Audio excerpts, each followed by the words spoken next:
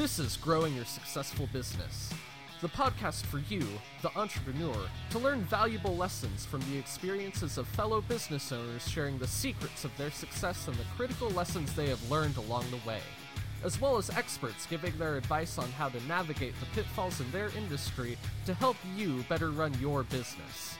Here's your host, Brian Harding.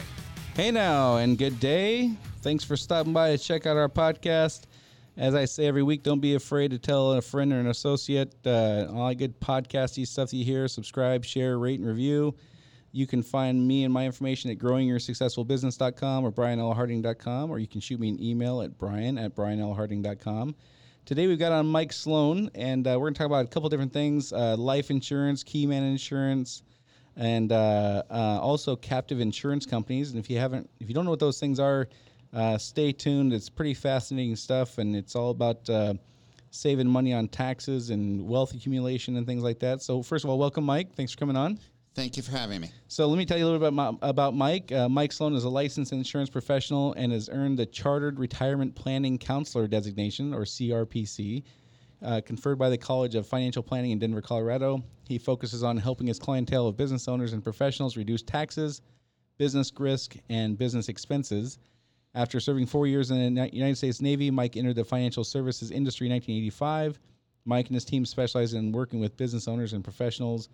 And Mike's an affinity partner with Camus Consulting and Fortress Risk Management, national leaders in advanced tax, legacy, and insurance planning. And Mike and his team of attorneys, accountants, insurance specialists, and investment professionals will work with you and your professional advisors to design a comprehensive plan to grow, access, and protect your wealth. Working together with your advisors, Mike and his team will help you identify your goals and implement cutting-edge strategies and products to help you protect what you already have, grow your wealth, maintain liquidity, and use and control your money while you're still working. You can reach Mike at Mike Sloan, SLOAN, CRPC, MikeSloanCRPC.com, or at 509-676-6464.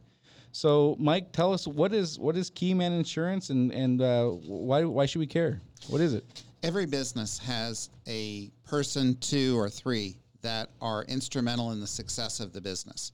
The death, disability, or departure of that key employee could have devastating consequences on a business.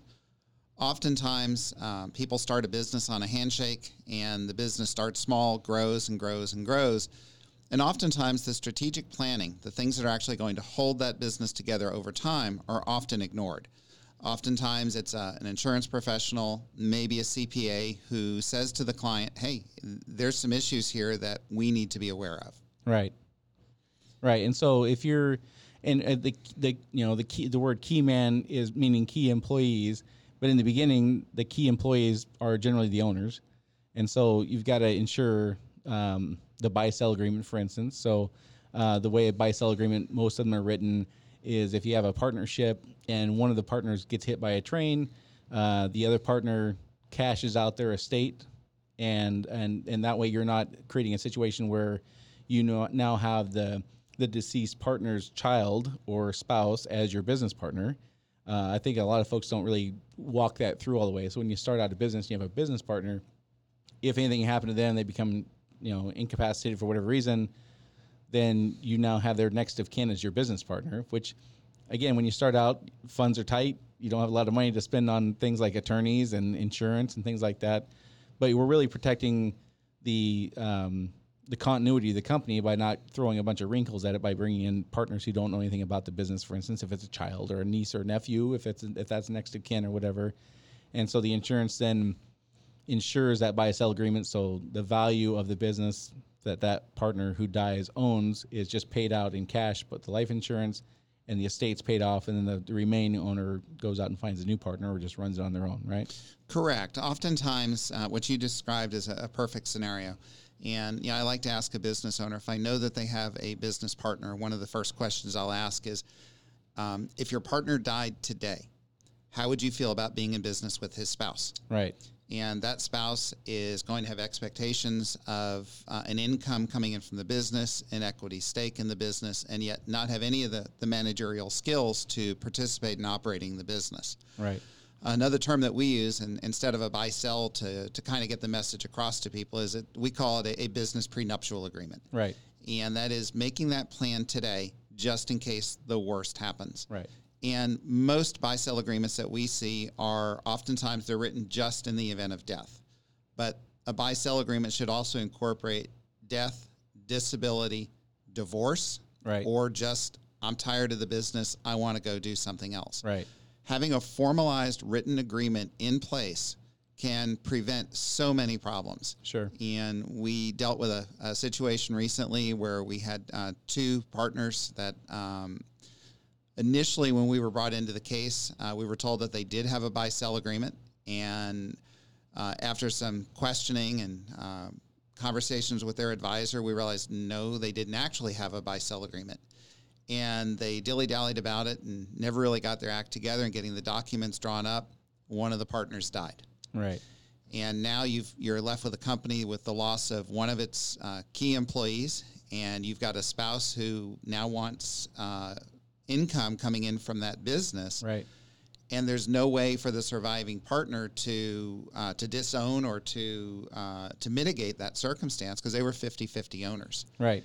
And that case ended up going to court, and it cost the business a lot of money, diminished the value of the business, and ultimately the surviving partner did win, but ended up paying out a substantial amount of money to his deceased partner's spouse. Right. And so, the only alternative is you bring on this person as a partner, and you try to operate the best you can. Like you say, they're going to have salary and income requirements or expectations at least.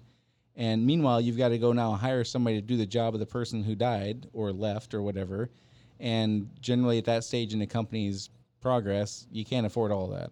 Correct. You can't afford to pay somebody to do the job that the person did and pay the salary that the owner who died was getting to the spouse or child or whatever. The company just can't afford that in most cases. Correct. And in addition to that, you've got a company who was maybe in its growth stage, doing very well. Now, all of a sudden, you've lost a key person. The value of the business itself may actually be diminished. Right. So not only have you suffered an immediate financial loss and now have to pay out benefits to a surviving spouse, but the actual value of the business has diminished because you've lost one of the key employees. Right. And again, it comes back to how important it is to listen to your advisors and implement a business succession plan, implement a business prenuptial plan, and plan for the worst. We hope to God it never happens, but we all know that things like this do happen. Right. And careful planning can ensure the ongoing security of a business. Yeah. And the flip side of that is if you don't do this, you're putting your spouse and your family at risk. If you're the one that dies and they inherit 50% of a company that's now worth a whole heck of a lot less than it was when you were alive, it's better off for your family just to have them cashed out and they have that income replacement through the life insurance policy, and they don't have to go through this turmoil of being the one who is trying to provide for their family and trying to replace the income you brought in, now expecting that from a company that can't perform and provide the same way it did when you were the key employee that was there. So, and again, I think, we all think we're invincible and it's never going to happen to us. And we have super lofty and pie in the sky ideals when we start our companies. And this is not something you want to consider. The prenuptial analogy is a perfect one. When you get married, you don't think it's ever going to do anything except for end in a white picket fence and 85-year-old couple holding hands as they pass away peacefully together. But that's not reality in a lot of cases. And people get injured. People get struck by lightning. People, whatever. Mm-hmm. And again, it's not one of the things that we don't want to think about. And then on top of that, it's not necessarily at the top of the list of things you want to spend money on when you're starting out is hiring lawyers to write these agreements and hiring or buying insurance policies to pay for them. But it's a pretty critical piece just for peace of mind for everybody and for sustainability of the company in the event something bad happens. That's true. And a lot of times your bank will look, if you're looking for business financing, your bank's going to see the documents. They may be hesitant to lend to a company that doesn't have a formal succession plan in place. Right. Banks are worried about risk, and if one of the key employees of a business dies or gets severely injured and disabled, then the loan that the bank has provided for the growth of your business could be at risk. Right. So it's an important document on many different levels. So then once we get past the ownership group, if there's more than one, or even if there is only one, you still want to ensure your income for your family. and you start hiring employees, and these employees take on key positions, i.e. a salesperson or sales manager or a production manager or different kinds of roles that are key. If something catastrophic were to happen to them unexpectedly, now you have the expense of needing to replace that person like immediately, and that can be expensive. It's a whole lot more expensive to hire a person when you need them right now than it is. We've got a few weeks or months to find the right person. That's not the situation you're going to find yourself in. You may be looking at having to pay somebody a $25,000 signing bonus if they're a key employee to get them like right now and get them enticed away from where they're currently working or whatever. And you're going to have income loss during this time that you're looking for this person. If it's your key salesperson, you're going to have sales that go down. If it's a key production person, you're going to have production that goes down. And these life insurance policies help pay the company to get through those times where production or performance is down, and to help afford to bring on somebody in an emergency kind of situation. Very true. We had a situation recently. We were talking with a business owner, and he said, I'm the key person. I run the business. I have all the key contacts. And our advisor asked him, said, really, when was the last time you went out in the field and visited your key contacts? Right. And he said, it's been several years. Right. So who is doing that? Right. Well, that's my sales manager. And if your sales manager had a tragic car accident today or turned in his resignation today, how would that impact your business? All of a sudden, the business owner realized, I may own this place, but I've got somebody else who's really responsible for maintaining these key contacts, responsible for maintaining the growth of the business. Right. And that question about what would happen really changed his mindset, and he realized that he had a major risk in his business that he had not yet addressed. Right.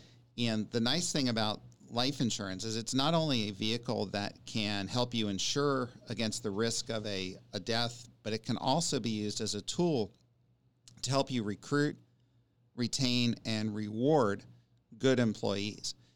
In today's tight labor market, we're finding that the 401k plan, the SEP, or the Simple plan have their limitations in helping the business owner actually recruit and retain people, because everybody has to be treated equally. Right. Using life insurance strategies, we can create a bonus plan that allows the business to reward key employees more significantly than other employees. Right. And if you've got somebody who's really a significant revenue driver for your company, you want the ability to say to that person, I honor and respect the contributions that you're making to this company, and we're going to set up a plan that is exclusively for your benefit. Right. So this would be, again, a 401k is a good example. You hire somebody and they're eligible to participate in your 401k after 90 days or a year or whatever, however your plan is written. That person may be in a job that it's going to take them 5 or 10 years to get the expertise to become a key contributor to the company or any company in your industry. However, you may have somebody on board who's already got 30 years of experience that already is that person. A 401k requires you treat them equally. The key man insurance allows you to say you're driving revenue, you're driving production, you're driving whatever. This other person's a great employee, but they're still learning. And if they won the lottery and moved to Florida, it would suck, but we could get by. If this person gets hit by a bolt of lightning, we're in deep trouble. And it allows you to recognize that and adjust and compensate accordingly. Correct. And you can go one step further, too. And in your 401k plan or any of the what I call the government-regulated retirement plans, you have to treat everybody equally. When you use these customized, non-qualified benefit programs, we can set up different vesting schedules. So let's say you have a key employee who's been with you for 10 or 15 years. You know he's loyal to the business. You know he's not going anywhere. When you implement one of these programs, you can make the benefit, the cash value of the insurance policy, available to him and his family immediately. Right. If you have somebody that you've just brought into your business, they're unproven, you don't know their loyalty, you don't know their value to the enterprise yet, we can put a vesting schedule on that. And we can say that as the owner of the company, I'm going to set aside X number of dollars a year for your benefit, and it's going to be deposited into this insurance policy.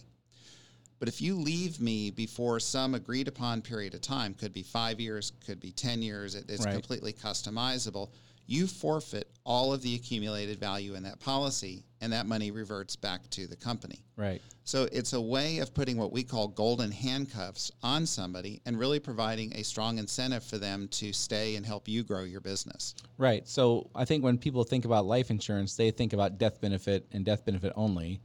They either don't know or they forget that there's a cash accumulation benefit there as well. And one of the nice things about these policies is you can tailor them to be either a high death benefit or high cash accumulation. And when you're talking about, a vesting program and things like that, you're talking about the cash accumulation portion, not the death benefit, right? Correct. The death benefit, now it's depending on how it's structured. If it's a key man policy and it's owned by the company pays the premium, the company is the beneficiary, that death benefit comes into the company. Right. It can be structured differently as an executive bonus program where the employee owns the policy, the employee is entitled to the death benefit. However, their access to the cash value of the policy is restricted by an endorsement on the policy. Right. And that period of time for which it's restricted is negotiated between the owner of the company and the employee. Right. And we do have quite a degree of flexibility in how we structure those plans. Right. So for those listening, you can use this in a variety of different ways. One is I got to replace the income if this person gets, hit by a bolt of lightning, and replace the sales going to be lost while we train somebody else, and I got to go spend this money to go hire somebody else immediately. And then the second thing is this is kind of a supplementary retirement plan. I could use it to pay the premiums and let the employee get the death benefit if they get hit by that same bolt of lightning. Their family is taken care of in a much better way than they were before this agreement. And by the way, it's going to accumulate cash over the next, however many years until you retire. And you can have whatever portion of that we work out in the vesting agreement, either 0 for years 1 through 4, and then boom, all of a sudden you get 100% at year 5, or 20% a year for years 1 through 5 until they hit the 100% in 5 years and things like that, right? They're all completely customizable. That is correct. So what are the benefits besides the obvious ones? You're giving the employee a monetary incentive to stay. With the 401ks and things like that, you don't really have access to anything until you're 59 and a half. Is it the same way with this kind of thing? Great question, Brian. One of the real values of life insurance is that unlike your 401k and your other government plans, the insured has access to the accumulated cash value at any time for any reason without any tax consequences. And the way that you access money through a life insurance policy typically is you're borrowing, and you're borrowing and leveraging the death benefit of the policy to borrow from. And depending on the insurance company, the cost of borrowing from your policy could be as low as 1% during the first 4 to 5 years of the policy. Most companies that we work with, typically after 10 years, the cost of borrowing from your policy is 0%. Now, loans from an insurance policy are very unique. They do not have to be repaid while you're alive. If you die with an outstanding loan against your insurance policy, that loan is simply deducted from the death benefit that's paid to your family. Mm-hmm. So it's a very effective, very low-cost way of borrowing money. Right. For business owners in particular, it's a very powerful way of borrowing money. I have a client that has a substantial amount of cash value, in excess of 7 figures accumulated in his policies. And now when he has a need for business financing of some sort, he doesn't go to his bank, he goes to his insurance policy. Mm-hmm. Instead of going through the underwriting process that the bank would put him through, he calls me or he calls the insurance company directly. He's able to borrow from his policy and have that money in his account typically in less than 5 days. Right. And are you paying income tax on that money you borrow? No, you're borrowing money, not taking, it's non-reportable. Right. So there's no reporting to the IRS. Right. And let me segue just a second on that. Is the value of when you do borrow from an insurance policy in retirement is that it's not reportable income. Whereas money coming out of your 401k or your IRA is reportable to the IRS. And that's included in your gross income and in the calculation for how much of your Social Security benefit is taxed. Loans from a life insurance policy are considered non-reportable and have no impact on Social Security benefits or Medicare Part B premiums. Right. So people might be asking, me later on, why did you have a whole thing about life insurance? And I just from my perspective, having your business insured to protect your family, of course, and your employees in the event something happens to you is pretty critical. And recognizing that catastrophic things can happen, and you need to have plans in place for that. Just no different than you have a liability insurance policy for if somebody's walking through your parking lot and breaks their ankle in a pothole, you got to have insurance for that kind of thing. And in my mind, this stuff is no different. And you get the benefit of also having these key man insurance policies, which, for me, we were in business for a couple of years before I even knew what these things were. And they're all, in this, like you said, in this labor market now where it's really hard to find people, we kind of all need to pull from whatever resources possible to do this. So for those of you listening, this is not a insurance sales pitch.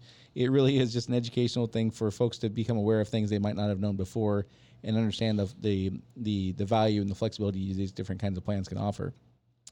And again, if you have more questions about life insurance and the tax implications, talk to your CPA, and you can call Mike directly later on. I'll give you his contact information some more later on. But so you got the death benefit that is paid to the family is tax free. If it's paid to the company, that's tax free. Correct. In both cases, money borrowed is tax free. So there's all kinds of tax implications here and benefits that, again, you'd want to look at for your specific situation and see if it makes sense for you.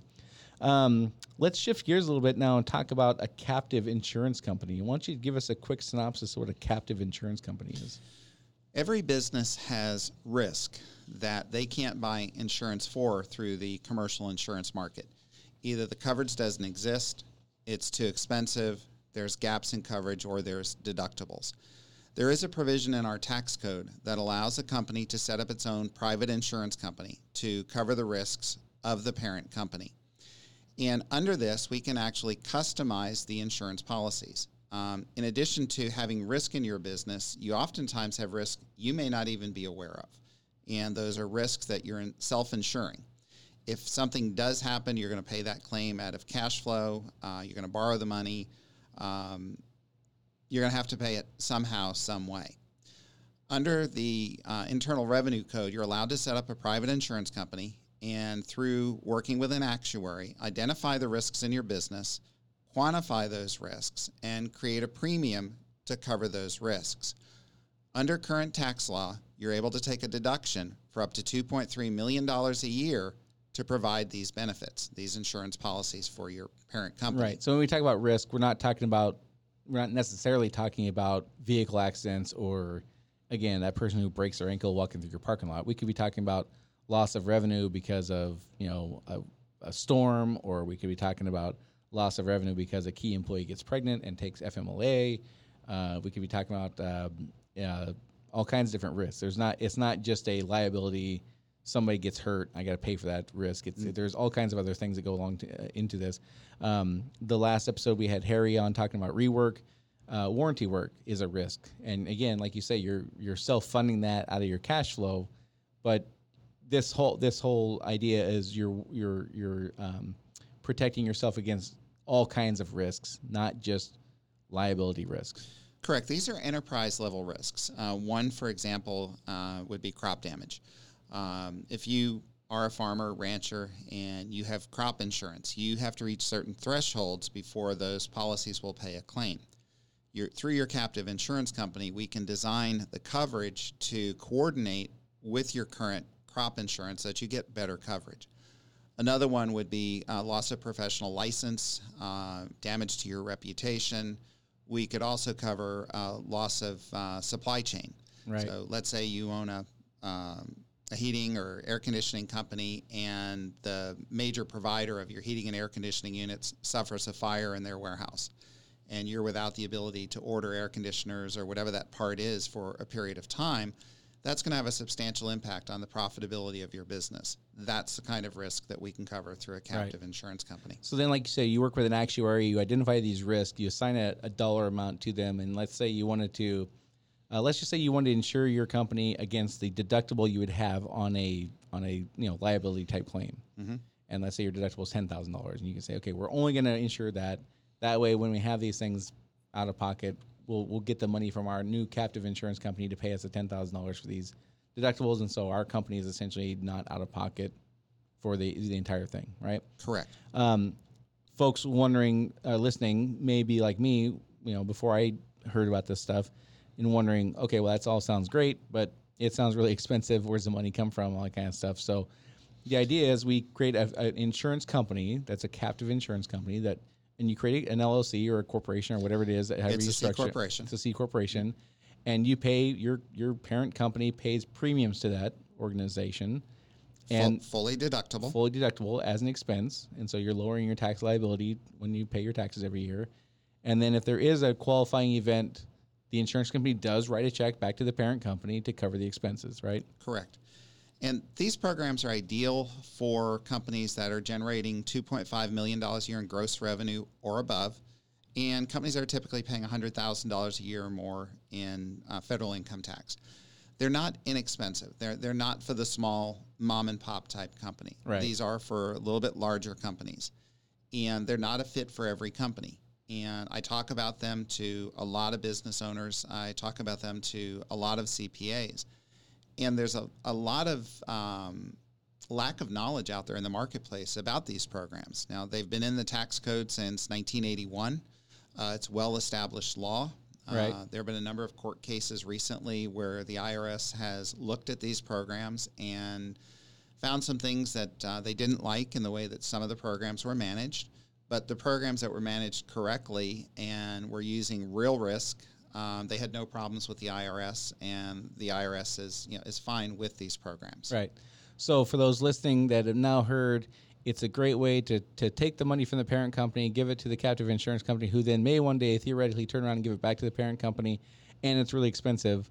So after hearing all that, what's in it for somebody to do this? What's the reason you'd want to do this if we're just transferring money back and forth?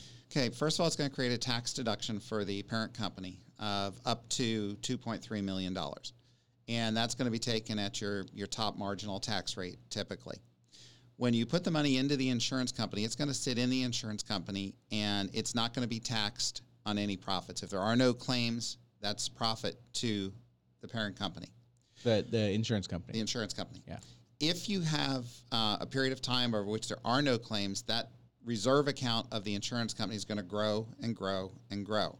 Now, as that money grows, you have three choices on what to do with that money. You can leave it in the insurance company and let it continue to grow, and the only taxes you're going to pay are on investment earnings. You can take a distribution from the insurance company and only pay capital gains tax on that distribution. Instead of paying your normal Ordinary income your tax. ordinary income tax. So if you're like you said in your example, you're doing $2.5 million a year in revenue, and you're paying Uncle Sam $100,000 a year in taxes, that means you're probably in the 35% tax bracket. The benefit is I'm going to pay capital gains tax, which is probably 25% or something like that. 23.8 max. 23.8%. So if nothing else, you're saving that roughly 10% or 12% or whatever it is. Correct. Plus, you get the choice of when to pay that. When that money goes into the insurance company, that money can sit there and defer paying that capital gains tax for years and years and years. And with some good tax planning, and we work with a team of CPAs and tax attorneys, with some good tax planning, we can reduce that capital gains exposure to about half of the amount that's in the captive insurance company. Gotcha. Now, the last strategy for accessing the money is borrowing. You can borrow money from your insurance company and use it for whatever purpose you want. You can use it to expand your business. You can use that money to buy a piece of equipment. You can use that money to develop your retirement savings plan using that money and creating a tax-free income stream in retirement. There's no set requirement on how that money is used. So borrowing, and when we borrow from a captive insurance company, we are regulated by IRS regulations, and it has to be a performing loan. It has to be a documented loan, and we have to pay interest on it. Right. Now, the interest on that loan right now is about 2 to 2.5%. But you're paying interest from one company you own to another company you own. Right. So the interest rate is really irrelevant because Right. you're paying it back and forth between two companies. You're just showing the IRS that this is a real loan, I'm not just taking money here and trying to hide it. Correct. And we do want there to be claims against an insurance company. These are bona fide insurance companies. They are licensed and regulated insurance companies. The coverages that we have that we put in place for you are going to be real insurance policies. There will be real risk attached to those policies.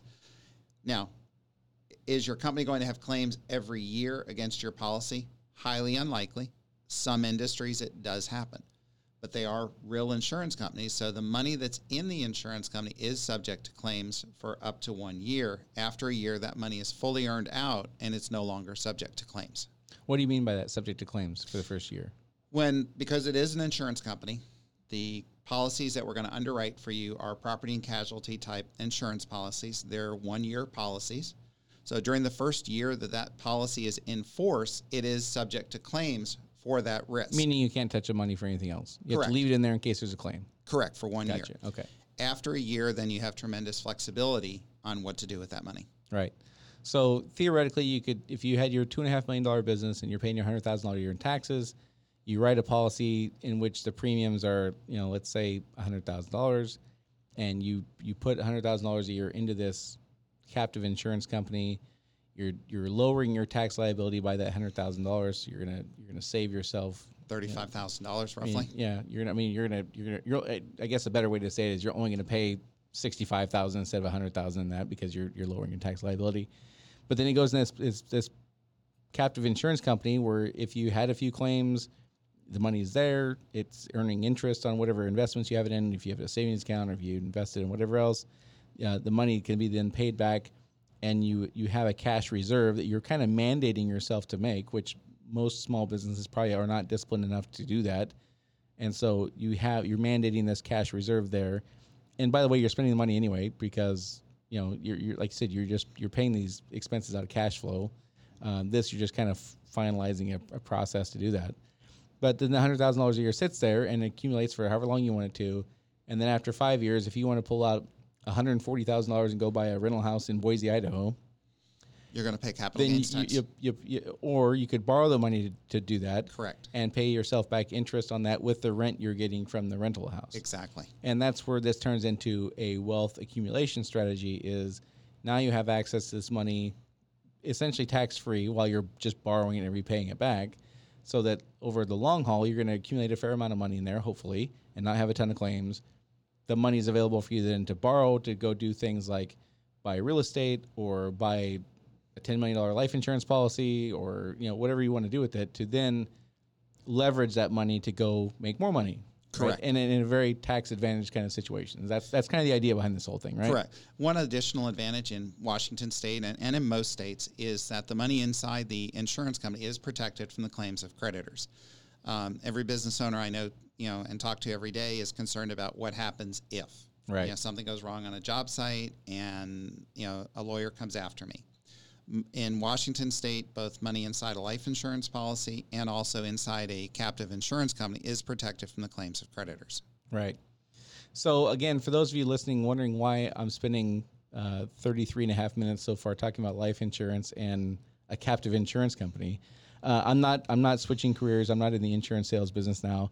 I just find this extremely fascinating. I think one of the things that small business people struggle with is you go through all this effort to get a business launched, and then if you start having some success, and it kind of turns into, well, now what? Now it's just kind of a perpetual cycle of money coming in, money coming out, and we don't really know what to do to go to that next step.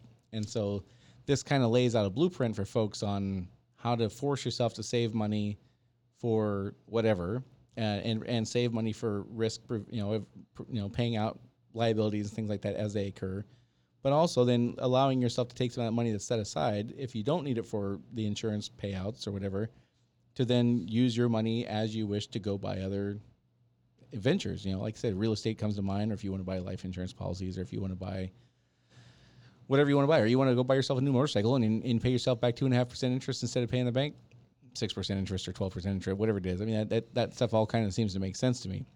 We use a little saying, and it's the private insurance company is helping you transform business risk into personal wealth. Right.